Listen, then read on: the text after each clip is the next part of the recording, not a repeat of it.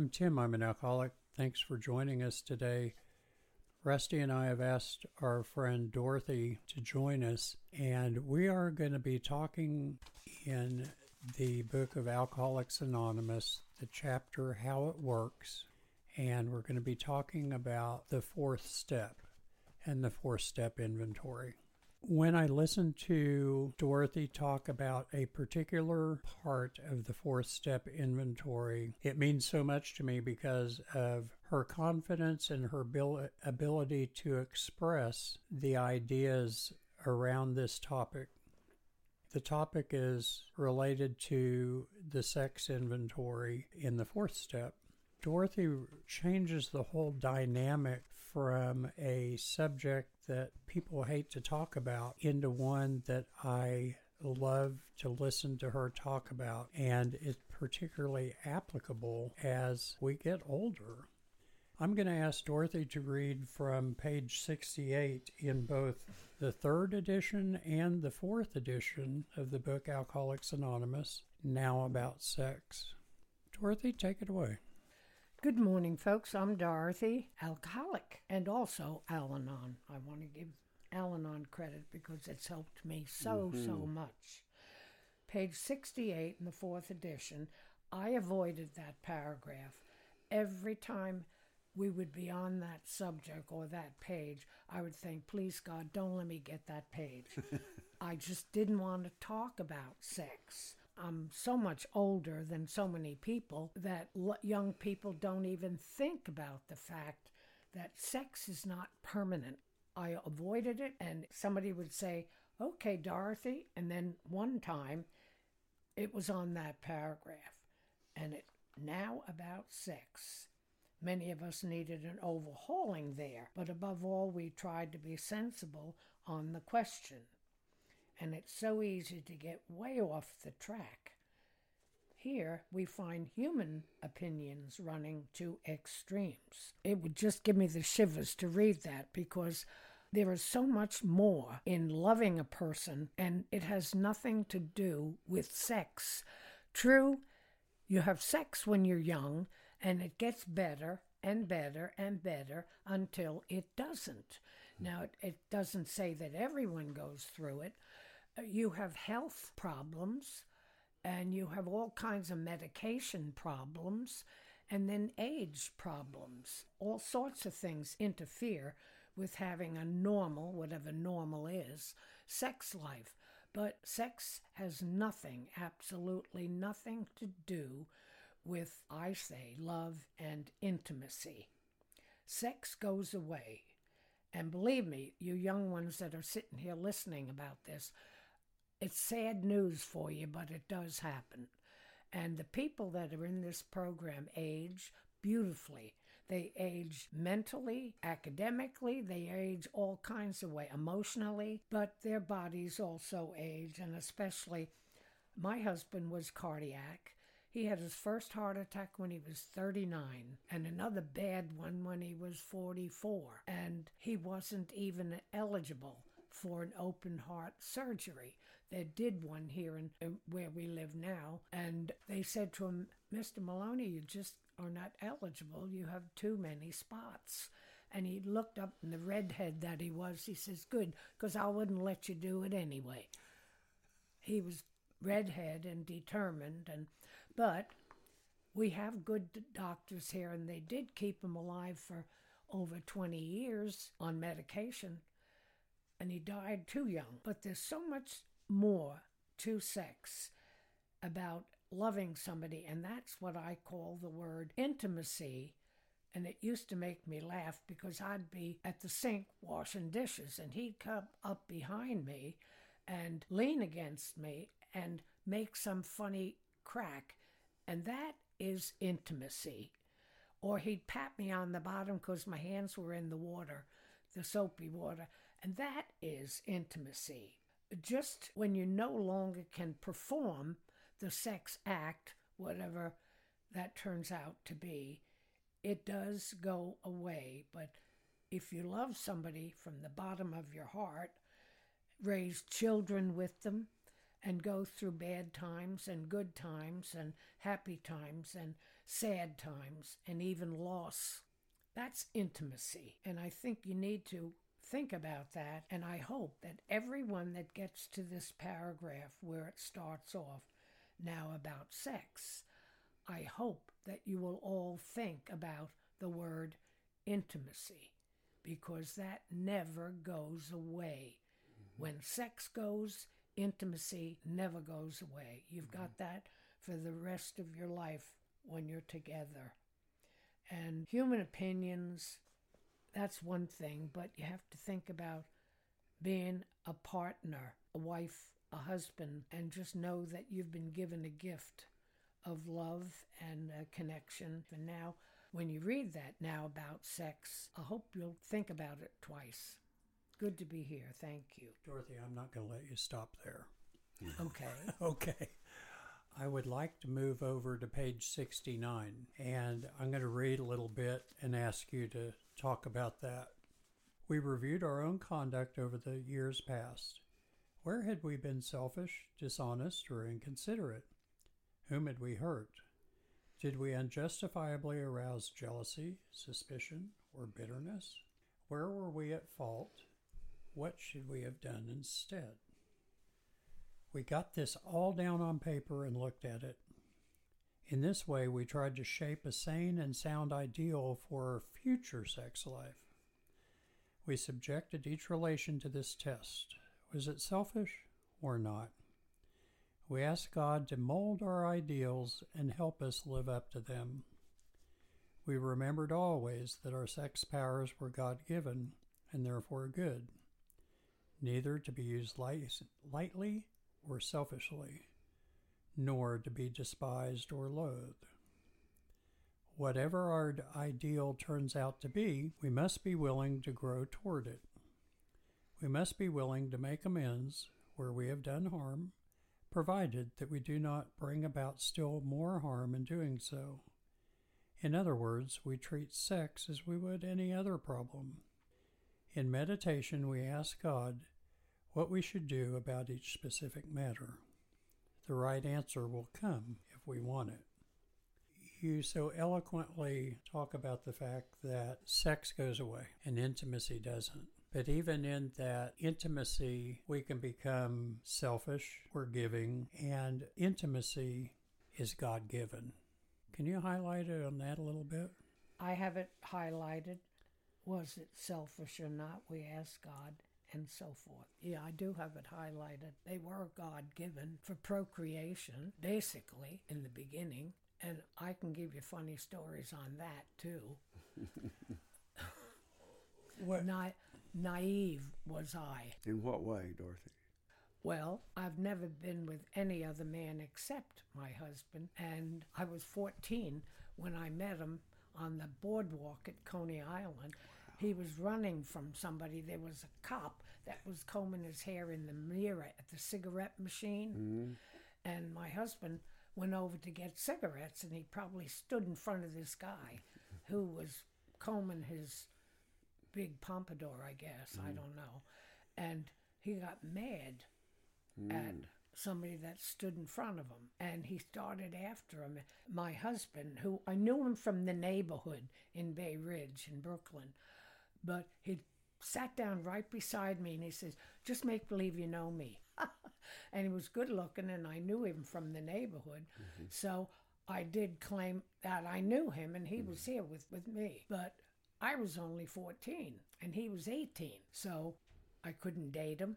My mom wouldn't let me. So years later, a friend of mine, her brother, set me up with a blind date. And when I opened the door, it was him.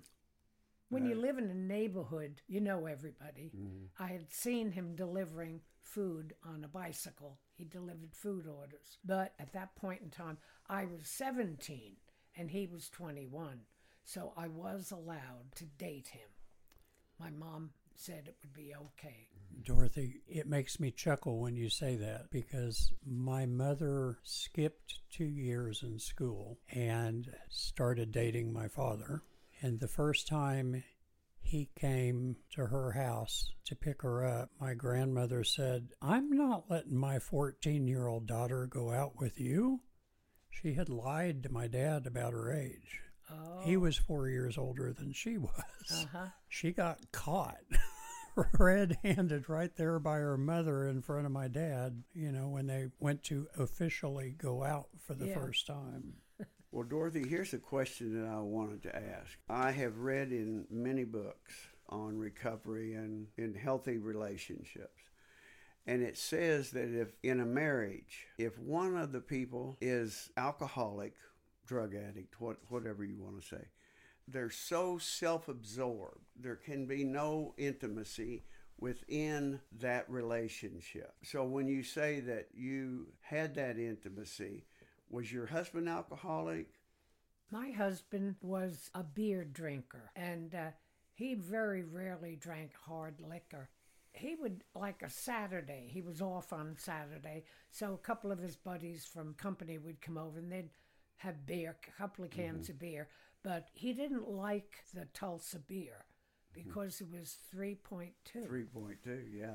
And when I first came here, and my husband he had the bad heart attack, and a priest was in the room in the hospital. And this is funny, I just had to add it.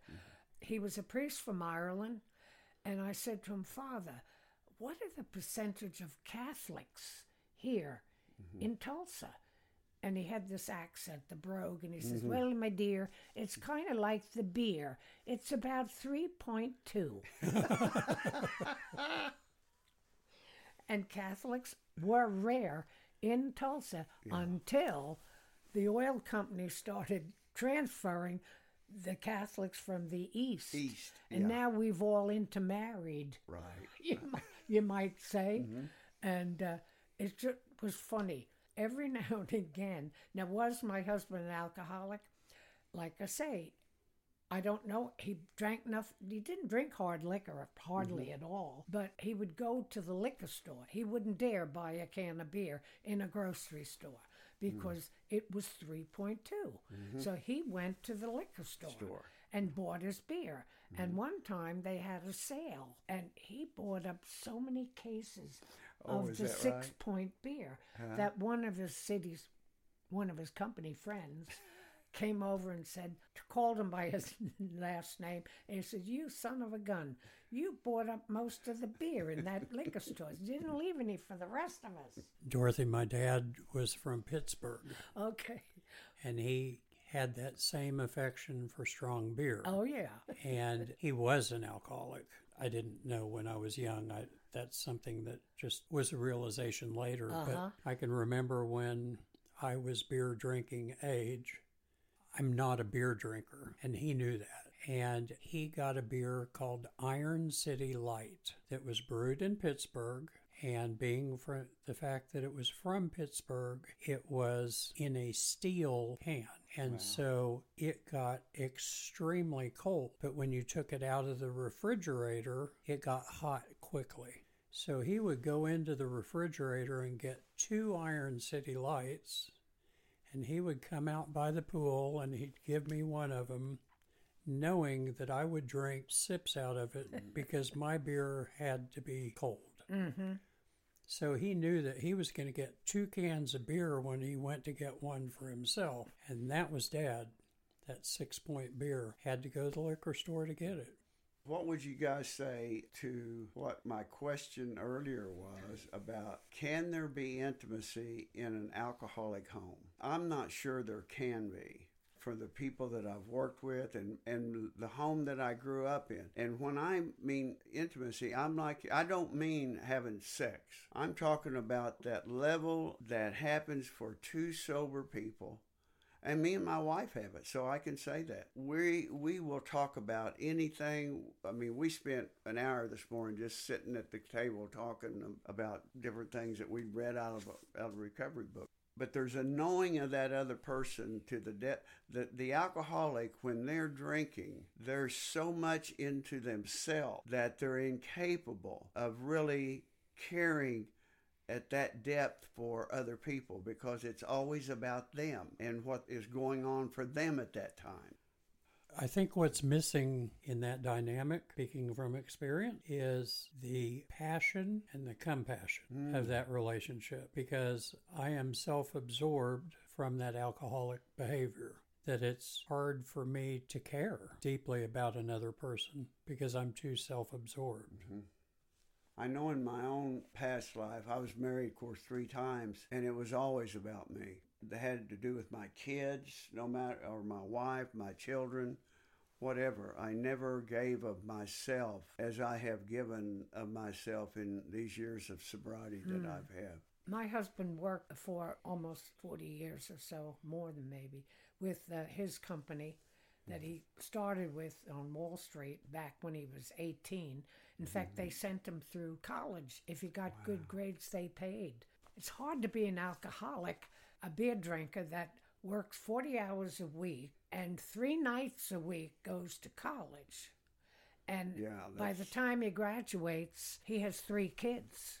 We were married and have 3 children by the time he actually graduated, because if he came home at 9:30 at night, he might have a can of beer before he got tired and went to bed. So he didn't drink to excess all, the time. It was on weekends he'd watch a ball game and put away a bunch of beer, but he'd also help me with the kids or the house.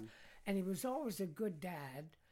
We would put together toys, for Christmas that we had to hide.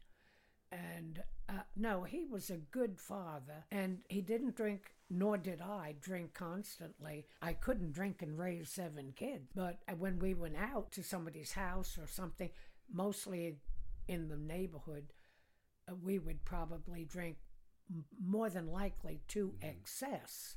But that didn't happen all the time. Sure. After he retired, and he did retire fairly young because of his health, he would probably do something in the house to repair paint or but he'd drink beer while he was doing it. But it didn't happen all the time. The strange thing is that you can't call someone an alcoholic. They have to call themselves. Oh, absolutely. And Steve, my youngest son, we had to turn off the respirator, and we had a priest there, and he had more than 3 major organs that were gone. He was on the respirator, didn't know anything. And Steve, before he passed away, he told me that Dad told him that he thought he was an alcoholic. And that was a week before my husband died. Steve was sober when I came into AA. Yes. He was sober, but he was sober a good many years, and then he'd go back out. And this is my own opinion. The one thing Steve lacked was spirituality. He would play golf with Gil rather than ever go any place to church. And of course, in those days, teenagers kind of went away from formal attendance. That was what was happening in the 70s, 60s, 70s. But it broke my heart that Steve would get 11, 12 years of sobriety and then he'd go back out. We sent Steve to a treatment program, cost a fortune. They didn't have, and he also wrecked a car, brand new, that his dad signed for. So we were up the creek financially with Steve. And after a while, we got fed up doing it over and over and over again. But he did get sober and had a long period, 10 plus years, I think, and married in an Al-Anon. And her mom was a sober alcoholic that everybody knew. Yeah, I remember when you first came in. Yeah, I went around to all the speakers meetings because I wanted to find out what kind of people am I going to be with all the time. I want to see if I want to hear their stories. And I did. I drove all over and I loved listening to people's stories. And I found myself in almost every single speaker. Well, when did you come to realize that you were alcoholic? Was it after your husband died? Yes, it was. And I was upset because I was a widow at 59, and I drank for about 10 years, hard drinking. I drank mostly and passed out on the couch. And I had a wonderful friend from New York, Italian friend, and she told it like it was. And I was up in New York for Thanksgiving parade, and the lighting of the trees. And I guess I was staying with her daughter at their daughter's house, and I overdid it. Mm-hmm. Italians drink, but they very rarely get drunk. Mm-hmm. As far as the real Italian, they keep the jug of wine by their chair at the dining room table. Wow. That they probably made in the basement. She said to me the next morning when I sobered up, she said, call me by name, and she said, you have a drinking problem. And if you don't do something about it, we are not going to be friends any longer. And that was like putting a knife in my heart, because we were friends for a long time. And I thought about it, and that was Saturday. I went back to Tulsa from New York on Sunday, and on Monday, I went to AA office and found out, I got all the material, all my books, found out where the meetings were, and I called her after I went to my first meeting, and I told her, I said, I took what you said to heart. I don't want to lose you as a friend. And I went to AA. And she said, oh my God, I didn't mean to be that drastic. She probably didn't want to let anybody know she had a friend in AA. Probably, yeah. That's what it usually is. Yeah, and she was Irish. That would be the worst part. Right. But I never ever knew how lucky I was for her to face me with that. My children used to say things like, you're going a little hard on that, or maybe, they'd give me a little hint, but never an ultimatum. And she was the only one that gave me that ultimatum. And what year was that, Dorothy? I came in December the 3rd, 2001. 2001. So I'll have 22 years. Yeah. Well, in that time, and of course I've known you all that time, and the people that you have helped and the people that you've made a difference in their lives, it's just been a real blessing, and be in the rooms with you. And I with you. And I am one of those people. I guess my age helps me be honest. I've always been somebody that talks to everybody. Yeah. I like people. And even though we've been on the phone good since pandemic, you can tell somebody who's brand new and they're in pain. And sometimes I don't even know who they are face to face. I have gotten to know a few of them face to face. I've often felt and done it, texted them and given them encouragement. Just maybe that one little text makes them feel like they're a little better, that it happened to me. And we are getting a lot of young ones in online. I was not a young one. No, but I was one of those people in pain that you reached out to when I first got here. Oh my gosh, I don't even remember. You don't have to. No. I do. Oh, well, good. And we've just developed a kinship. Mm-hmm. You're my adopted mother, if you will. Oh, my. But that's so nice of you to say that. It couldn't happen before the pandemic when we were still in the room, because we formatted that meeting differently in the beginners. We just started and went around, and where it started, and where it stopped, it stopped. And it depended on where you were sitting. But I have to tell you, I have to confess that for the first couple years when we were attending online, those first 2 years I was hosting that beginners and big book study, and I made sure that when we were in the chapter How It Works, that I knew how many people needed to read before I got to you so that I could have you read Now About Sex.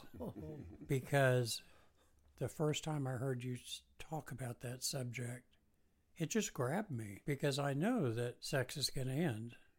Intimacy doesn't have to. Yeah. And that is such an education that we don't think about, because we are selfish. And knowing that if it's a true relationship, that intimacy will carry us on long after the sex is gone. Yeah.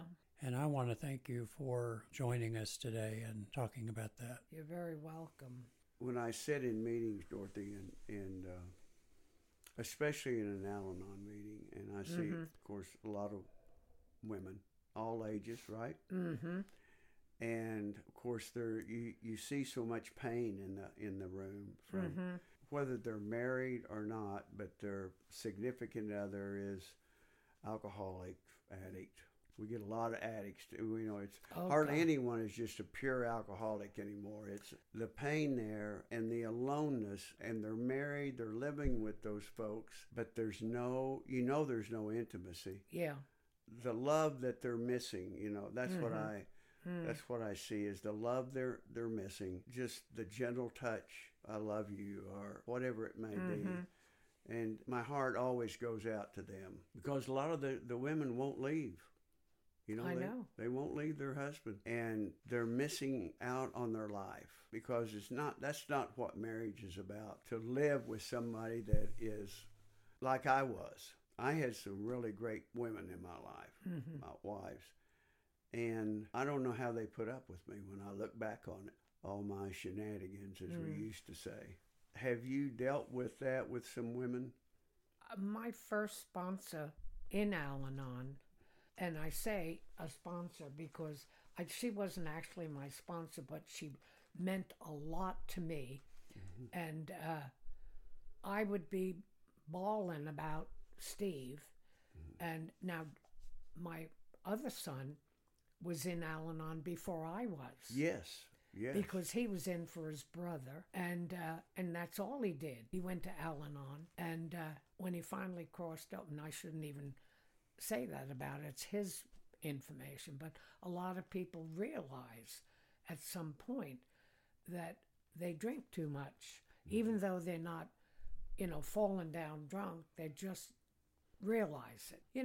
I said, I never thought you were alcoholic, and when the answer is, well, I can't even mow a lawn without drinking a case of beer, that's a little much. But I do remember I would say things and I'd cry a lot about Steve. And Phyllis, God love her, Phyllis would hand me a piece of paper with a purple top on it, and she says, I think you need another one of these. And it was Detach with Love. Detach with Love. I had a dozen of those before I even thought about it, because it's so hard to detach from a child, from a son. You can't detach. Even sons that are, Steve probably spent time in jail because of stuff he did. I remember I don't know whether you call it jail or prison or what, but I remember sending him cigarettes and stuff like that. You don't lose the love for a child, no matter what they do. But Phyllis I called her a sponsor because she just kept giving me those pieces of paper with the purple. And then eventually I did have another sponsor that lived with an alcoholic. So love, endures even when one of them is an alcoholic. Does endure. Some people. I don't say everybody.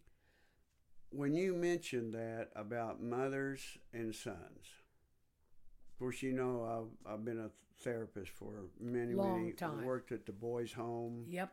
And dealt with a lot of mothers and their sons. I don't think a lot of males understand the closeness that a mother has, especially with her sons. You ask me to let go of a child, I could probably do that easier than a mother. Because I think this mothers carry these children for 9 months, and then they nurse them and take care of them and nurture them as they grow. And then when that young man becomes a man, it is so painful for them. That's who my heart really goes out to. is when I see somebody, and especially a lady in Al-Anon and their children. A lot of the people today that are in Al-Anon, it used to be it was for the husband or a wife, but today it's a lot of people are in Al-Anon because of their children and teenage children. So it continues to change. Don't they have Al-Anon? Oh, they have for Al-Anon, children sure. who have parents that are alcoholic. absolutely. That hurts. It's a terrible disease. Yeah. And that's exactly what it is. It's a disease. I think as an alcoholic, it didn't let me off the hook, but it made me feel a little less guilty when I realized, because I have had grandparents that, well, I'd say one that I know of, not my paternal, but my maternal grandparent. He drank, but I never really saw him completely drunk. I saw him, just sitting there with his wine, but I never saw him really drunk. We have no idea our parents way, way back, whether they were or not. I'm the top of the food chain, the dinosaur. There's 4 generations under me. And of course, my grandson, he drives me. He's not a kid, he's 43, but he forgot the stool to help me get up in his truck. He has those wheels that are bigger than me. So he had to literally pick me up and put me on the step. This conversation has gone in so many different directions. This has been a production of childrenofchaos.net, and we invite you to share your thoughts with us via email to comments@childrenofchaos.net. Children of Chaos is a forum to discuss topics related to and in concert with addiction and recovery in America, is not affiliated with, endorsed, or financed by any recovery or treatment program, organization, or institution. Any views, thoughts, or opinions expressed by an individual in this venue are solely that of the individual and do not reflect the views, policies, or position of any specific recovery-based entity or organization.